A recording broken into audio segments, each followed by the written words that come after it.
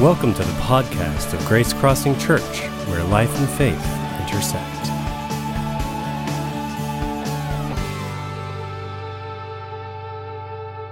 My name is Augie Pullman. Next week, I start 5th grade. And since I've never been to real school before, I'm pretty much totally petrified. I'll see you later.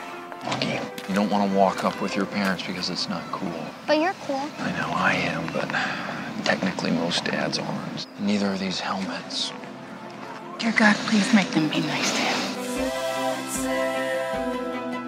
I know I'm not an ordinary 10-year-old kid. I've had 27 surgeries. They've helped me to breathe, to see, to hear without a hearing aid, but none of them have made me look ordinary. The incubator, Bunsen burners. Oh, and this is an eraser. You know what an eraser is, right? Look at his face. I've never seen anything that ugly in my life. If I looked like him, I'd swear I'd put a hood over my face. I know you don't always like it, but I love it. It's my son's face. You are not ugly, Augie. You just have to say that because you're my mom. Because I'm your mom, it counts the most. Because I know you the most. Hi. You don't have to do this. I don't know what you're talking about, Augie. You don't have to pretend is all I'm saying. Augie! Okay, I'm really sorry. Why are you sitting here then? Because I want some nice friends for a change. Me too. Who is it that I aspire to be? That is the question that we should be asking ourselves all the time. Hey, Jack, come sit here. In a sec. I'd like to be able to control the weather. That would be your superpower? That sounds pretty lame. What would you do? I'd be invisible. You're the toughest kid in that school. Show them. You can't blend in when you were born to stand out.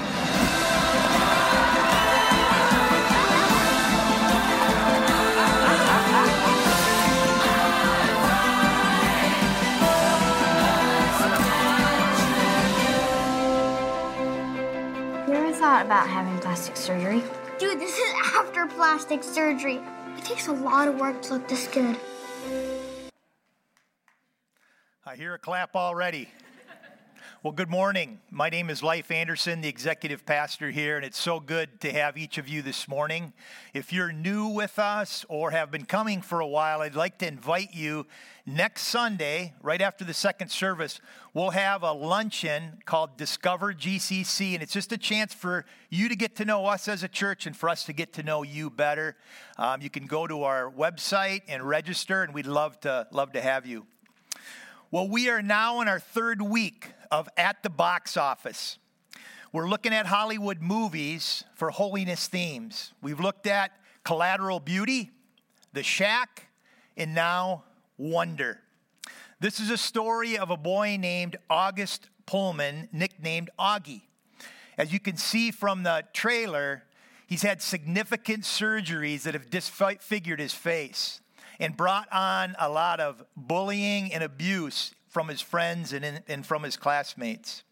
This movie challenges its viewers with how to really love someone that looks different and acts different. Many of the characters in the film just went through the motions in their love towards Augie. They tried to look good or be good, but in the end, their actions left kind of a selfish intent to them. The Israelites, God's chosen people, struggled with this same thing. They kept thinking God wanted them to do certain rituals. So they did so in order to look good and feel good in front of him. But because they became so preoccupied with what they were doing, they neglected to really love each other well. Let's take a look at Micah 6:6-8. This is going to be familiar to many of you because it's part of our vision statement at the last verse there in verse 8. But it says, "With what shall I come before the Lord and bow down before the exalted God? Shall I come before him with burnt offerings, with calves a year old? Will the Lord be pleased with thousands of rams and 10,000 rivers of olive oil? Shall I offer my firstborn for my transgression, the fruit of my body for the sin of my soul? He has shown you, O man, what is good, and what does the Lord require of you? To act justly, and to love mercy, and to walk humbly with our God." We see here in verses 6 and 7, the Israelites are exaggerating what they think God wants. They want to look good to God. They only needed to offer up one ram or one portion of olive oil. But they get into thousands and 10,000s. They're talking about giving up their firstborn for God. Our minds can easily go to religious rituals like what we see here with the Israelites when it comes to what we think God requires of us. Going to church, taking communion, being baptized, giving money for offering, or even just serving in the church. The Life Application Bible states this: religious rituals can help us understand God and nourish our relationship with God, but a religious ritual is helpful only if it is carried out with an attitude of love. It all goes back to love in our heart. Two common themes from this fall when we did the series, What Lies Beneath. And this flows right from this scripture. Our big idea this morning is this: genuine love flows from our heart into action. Micah 6:8 lays out 3 distinct actions he's calling. I want to share our church vision as well so that you can see how these dovetail together, because this verse is in our vision statement. We see an emotionally healthy church filled with fully surrendered Christ followers whose hearts are set ablaze to act justly, love mercy, and walk humbly with God. This is what we want our church to embody. All of us. The church isn't a building. It's me. It's you. It's us all gathering together to begin to embody and grab a hold of these 3 actions and what they might look like right here in our community. Act justly, love mercy, walk humbly with God. Say those 3 with me. Act justly, love mercy, walk humbly. Let's try that again. Ready? 1, 2, 3. Act justly, love mercy, walk humbly with our God. Well, let's go to the first one here. What does it mean to act justly? In this next clip, you're going to see Jack, Augie's friend, struggling with how to act justly and not get swept up with the crowd. Watch the screens with me. Okay, now that we've finished our tests, I want you all to start thinking about our 5th grade science fair project, which you will need to work on to have ready after spring break. Okay? Now, it could be about anything. Just make sure the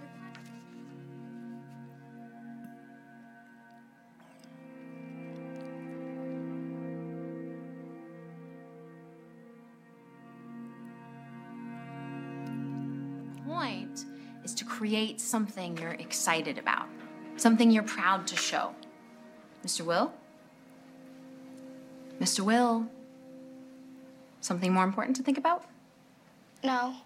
So, it'll be teams of 2. Your partner will be your table mate. Miss Petosa? I know we're supposed to be in pairs, but Jack, Amos, and I had a science fair project idea that we wanted to work on together. Okay, maybe we can switch. No. Sorry? What? No, it's okay. I'll stay with who I've got. I'll stick with Augie. Hey! What did you do that for? Dude, I don't want to switch. Why not? Do you really want to be partners with that freak?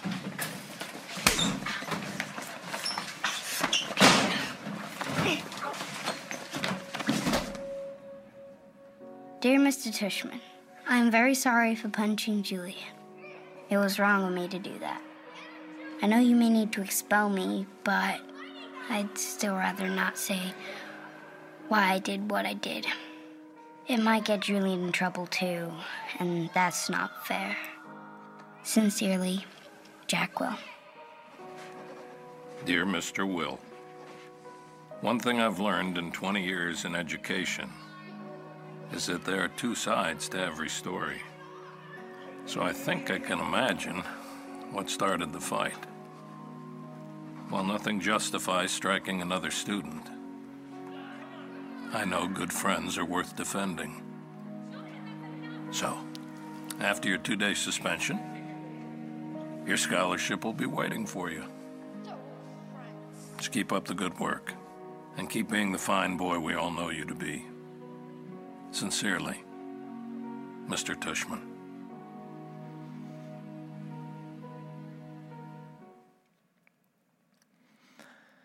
Well, this scene gets me every time. I remember when Gene and I went to see this at the theater, and I'm like, I'm Jack.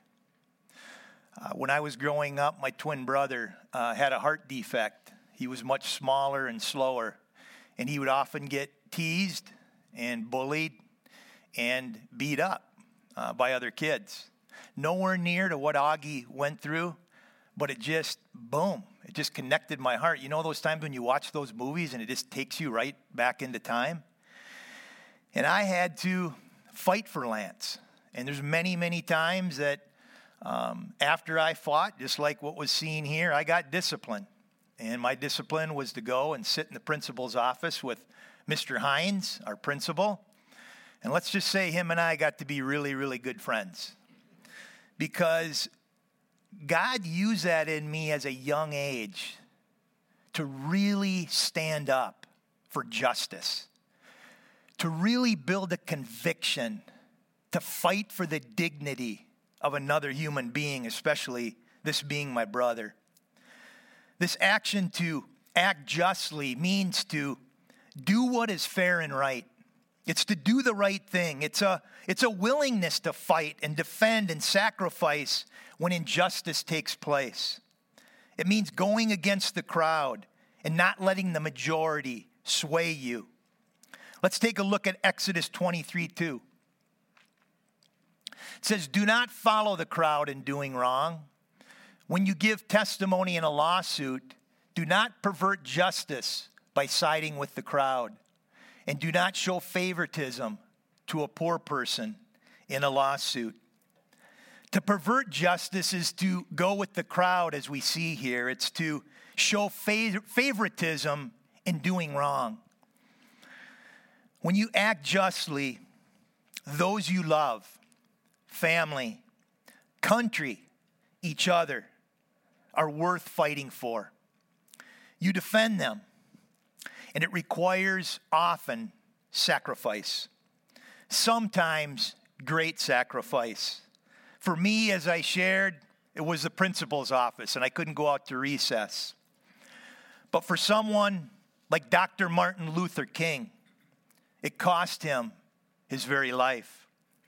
He had a dream to see justice in America, especially for the African American and all people here in America. It was a dream to act justly through nonviolence. So there's a time to fight, but most of the time, the best way to love and act justly is through nonviolence, as Dr. King modeled and as Jesus modeled throughout the Gospels. In Dr. King's I Have a Dream speech, he shares his dream for justice. He says, "I say to you today, my friends, that in spite of the difficulties and the frustrations of the moment, I still have a dream. It is a dream deeply rooted in the American dream. I have a dream that one day this nation will rise up and will rise up and live out of the true meaning of its creed. We hold these truths to be self-evident, that all men are created equal. I have a dream that one day on the red hills of Georgia, the sons of former slaves and the sons of former slave owners will gather together and sit down at a table of brotherhood. I have a dream that one day, even in the state of Mississippi, a desert state, sweltering with the heat of injustice and oppression, will be transformed into an oasis of freedom and justice. I have a dream that my 4 little children will one day live in a nation where they will not be judged by the color of their skin, but by the content of their character. This is one of the most powerful speeches when it comes to acting justly. And in this area of race, we've made some progress, but we also have a long way to go. So as a church, God is calling us to act justly. And I wonder what are those issues in our community where injustice has left a vacuum and God would like us to fill it with his justice? What issues come to mind? What are the injustices that you are familiar with? In my mind, as I ponder that question, I go to the area of oneness. I go to the area of racism that's still around us. We need to draw together in relationship and seek to understand those of different cultures and different races before we are understood. My mind goes to sexual harassment, which has been all over the news. How can we become more aware and take a stand in this area?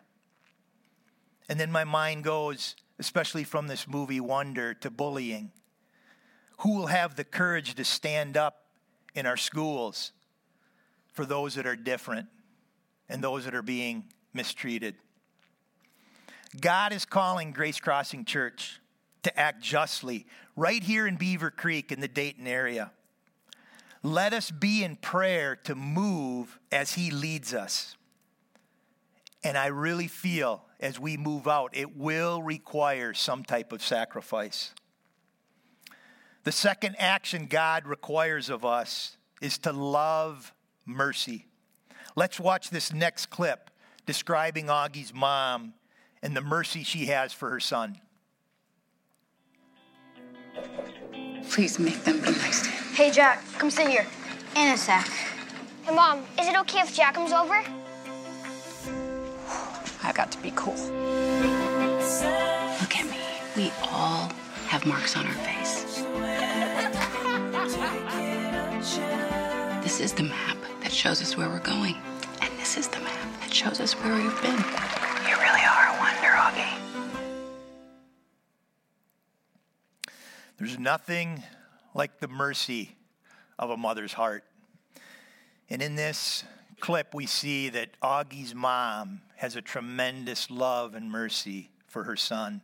I don't know if you caught it, but what she said was she's trying to come into his world and show him how to navigate this world with the disfigurement that he has. And she said, this is the map that shows us where we're going, the heart. We talked about that. God speaks and moves through our heart. And then she said, this is the map that shows us where we've been. I love that. She was always for her son and coming alongside of him to bring some relief to some extent of what he was going through. You know, this word mercy comes from the Hebrew word hesed. It's a loaded word, and it can't be translated into English. It needs a lot of words. It needs a lot of definitions. It's often translated in our Bibles as loving kindness or kindness. It's a strong covenant love that cannot be broken, like a mother's love for a son or God the Father's love for us as his sons and daughters. It's a word that means to bring relief. Relief to the anguish of unfair treatment. Relief for grief from loss. Relief from struggling with a handicap. Relief from suffering. Relief from misery of guilt.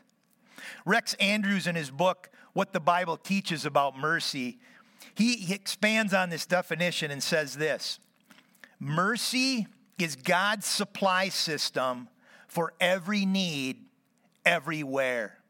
That's powerful. That's why in the Gospels, when people cry out to Jesus and just say, have mercy on me, they don't even know what they need, but they're just asking Jesus to supply what they need at that moment. That's why we see that being asked a lot. Rex Andrews goes on to say, mercy is kindness and compassion. It's tenderness, which is a passion to suffer with or participate in another's ills or evils in order to relieve, heal, and restore. Mercy accepts another freely and gladly as he is, and supplies the needed good of life to build up and to bring to peace and to keep in peace. Mercy takes another into one's heart, just as he or she is, and cherishes and nourishes them there. These are powerful statements about mercy. And to love mercy means to embrace this type of kindness and to carry it out with action. It reaches out in action to those that don't deserve it. Much like us, we didn't deserve God's love or God's mercy in our own sin, but yet he reached out and he met us with his love and mercy and forgiveness, as we heard earlier. It's just like the parable of the Good Samaritan in Luke 10, who extends love and help, money and relief to a stranger that was hurting and had great needs. Well, as you think about this word mercy and what it means to love mercy, as a church, I wonder, who are those people who have been wrecked by wrongs done to them or broken by sin and unforgiveness, but whom God is calling us to show mercy for Jesus' sake? Who comes to mind? God desires us to show his love by this action of loving mercy. The third action that God requires of us is to walk humbly with our God. In this clip, you're going to see Augie going to his first day of school. And Augie's dad comes alongside of him in a very humble way and has a man-to-man talk to help him have the courage to walk into this first day of school. Let's watch this clip. I'll meet you right here after school, okay? Right here. I love you. Love you too. I'll see you later.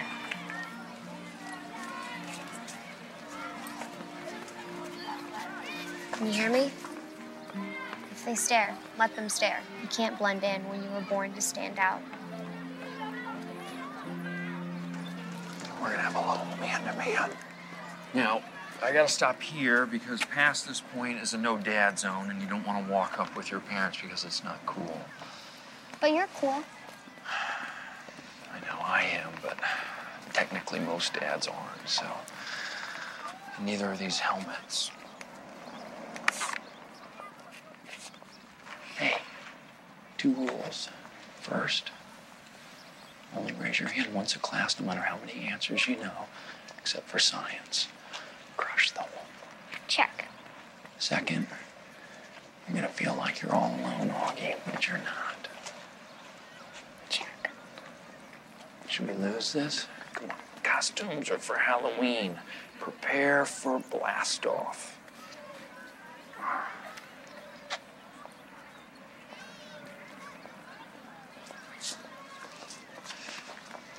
I love you. Love you too. Have fun. Bye. Have an excellent mission and Godspeed. We are ready to proceed at this time. 10, 9, 8, 7. Dear God, please make them be nice to you. 4, 3. That one really grabs the heartstrings, doesn't it? In this scene, Augie's dad is lighthearted and doesn't take himself or Augie too seriously. That's how the Message translates walk humbly in Micah 6:8. It says, don't take yourself too seriously. Take God seriously. He lightens it up with the no dad zone. I love that.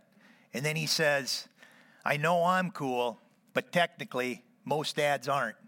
So he brings that lightheartedness, but he also brings this balance of honesty with Augie. He tells him, only raise your hand once in class, except for science. Crush them. But he also connects with his heart when he says, You're going to feel like you're all alone, but you're not. Humility is a balance of not taking yourself too seriously, but still being in reality, the reality of the moment. You notice Augie's dad didn't turn it into just a funny time. He had some humor in there. He had to lighten it up. But he didn't also turn it into this big, heavy talk either. There was this balance going on. Humility is a lifelong pursuit of growing into an accurate assessment of ourselves and of our reality. That is why self-awareness that we've been talking about is key to our emotional health and our spiritual health, because God wants us to know and be aware of who we really are. My favorite passage that gets to the core of walking humbly with God is found in Romans 12:3. Here Paul is speaking and he says, because of the privilege and authority God has given me, I give each of you this warning. Don't think you are better than you really are. Be honest in your evaluation of yourselves, measuring yourselves by the faith God has given you. In other words, be true to yourself. So often in life we can take ourselves too seriously or put too much pressure on ourselves. God is asking us to be the best version of ourselves and knowing what our strengths and weaknesses are. It's like a balloon when we think of our view of ourselves. It's like if we overinflate this balloon, we can have the same view of ourselves. We can be overinflated, and that comes across very arrogant. Or we can be like a shriveled up balloon laying on the ground and just be, I'm only a worm, I'm horrible, really down. And actually, both of those perspectives are prideful because the focus isn't an accurate view of ourselves. God is calling us to be humble and to have the proper assessment of who we are. How do you know if your view of yourself is humble or prideful? Well, as a staff team and elder team, we recently read a book, and the elder team actually is still going through it. But this is an excellent book by Nancy Lee DeMoss called Brokenness. And here she uses the word brokenness in the same way I'm using humility or being humble. It's having a broken heart towards God as opposed to a hard heart towards God. But in this book, she has some incredible statements and comparisons that will just rock your world. I want to read a few of them. Proud people, she says, feel confident in how much they know.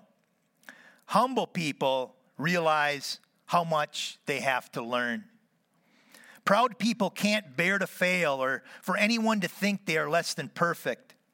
This can drive them to extremes like a workaholic tendencies or perfectionism or the tendency to drive others or place unrealistic expectations on themselves or others.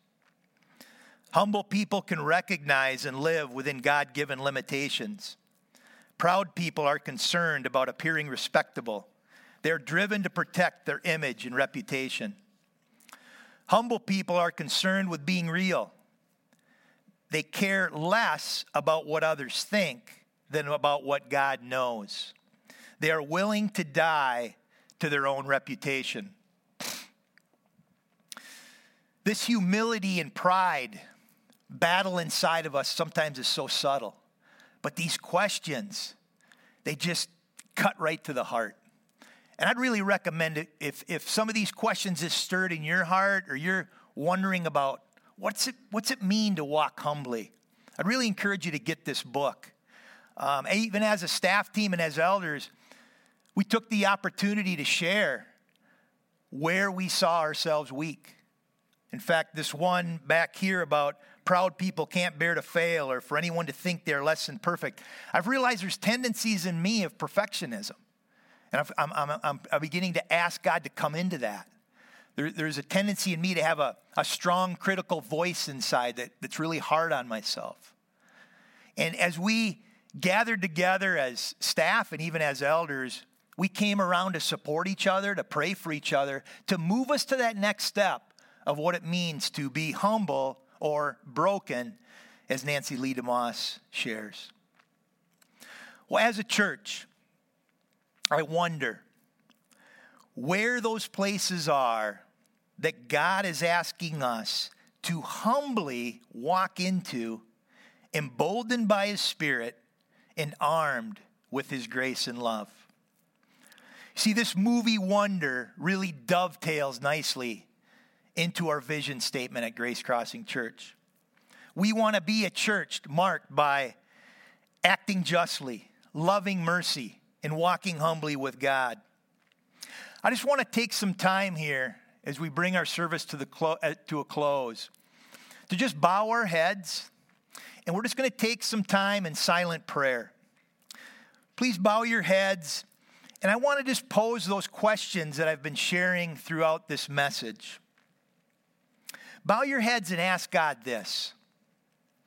In regards to acting justly, ask God, what are those issues in our community where injustice has left a vacuum and God would like us to fill it with His justice? Where does He want us to move here in Beaver Creek in the Dayton area? Take some time to pray about that. And then the next one, love mercy. Ask God, who are those people who have been wrecked by wrongs done to them or broken by sin and unforgiveness, but whom God is calling us to show mercy for Jesus' sake? Take some time to ask them, who is it, Lord? Who are you calling me? Who are you calling maybe us as a church to move towards? And then thirdly, walk humbly with God. Ask God, what are those places that God is asking us to humbly walk into, emboldened by His Spirit and armed with His grace and His love? Where are those places that He wants us to go? Right around us here in Beaver Creek and Dayton. Let me close this in prayer. Father, our good Dad, we want to be a church. We want to be a church that embodies our vision and lives it out. We want to act justly, love mercy, and walk humbly with God. Lord, would you help us? Stir in our hearts as we pray. Open our eyes to how you want to see us move and be the church in this area, and to turn up the temperature in these areas, Lord. We need you. We ask in the powerful name of Jesus that you would lead us with boldness and with courage to where you're calling us. We pray this in Jesus' name. Amen and amen. Well, one last thing before you go. If the Lord is stirring in you, please feel free to bring these to our leadership, either staff, elders, trustees, where you sense God may be stirring and wanting us to go. Thank you so much for being here, and have a wonderful morning and afternoon. Thanks for listening. To learn more about Grace Crossing Church, including service times and directions, check us out on the web at www.gracecrossingchurch.net. We hope to see you at one of our upcoming weekend worship gatherings. Have a great day.